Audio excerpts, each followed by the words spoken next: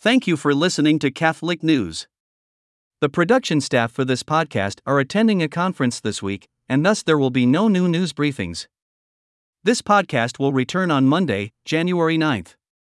As always, CatholicNewsAgency.com is the place to go for the latest Catholic news, including all the news about Pope Emeritus Benedict XVI's funeral, taking place on January 5th.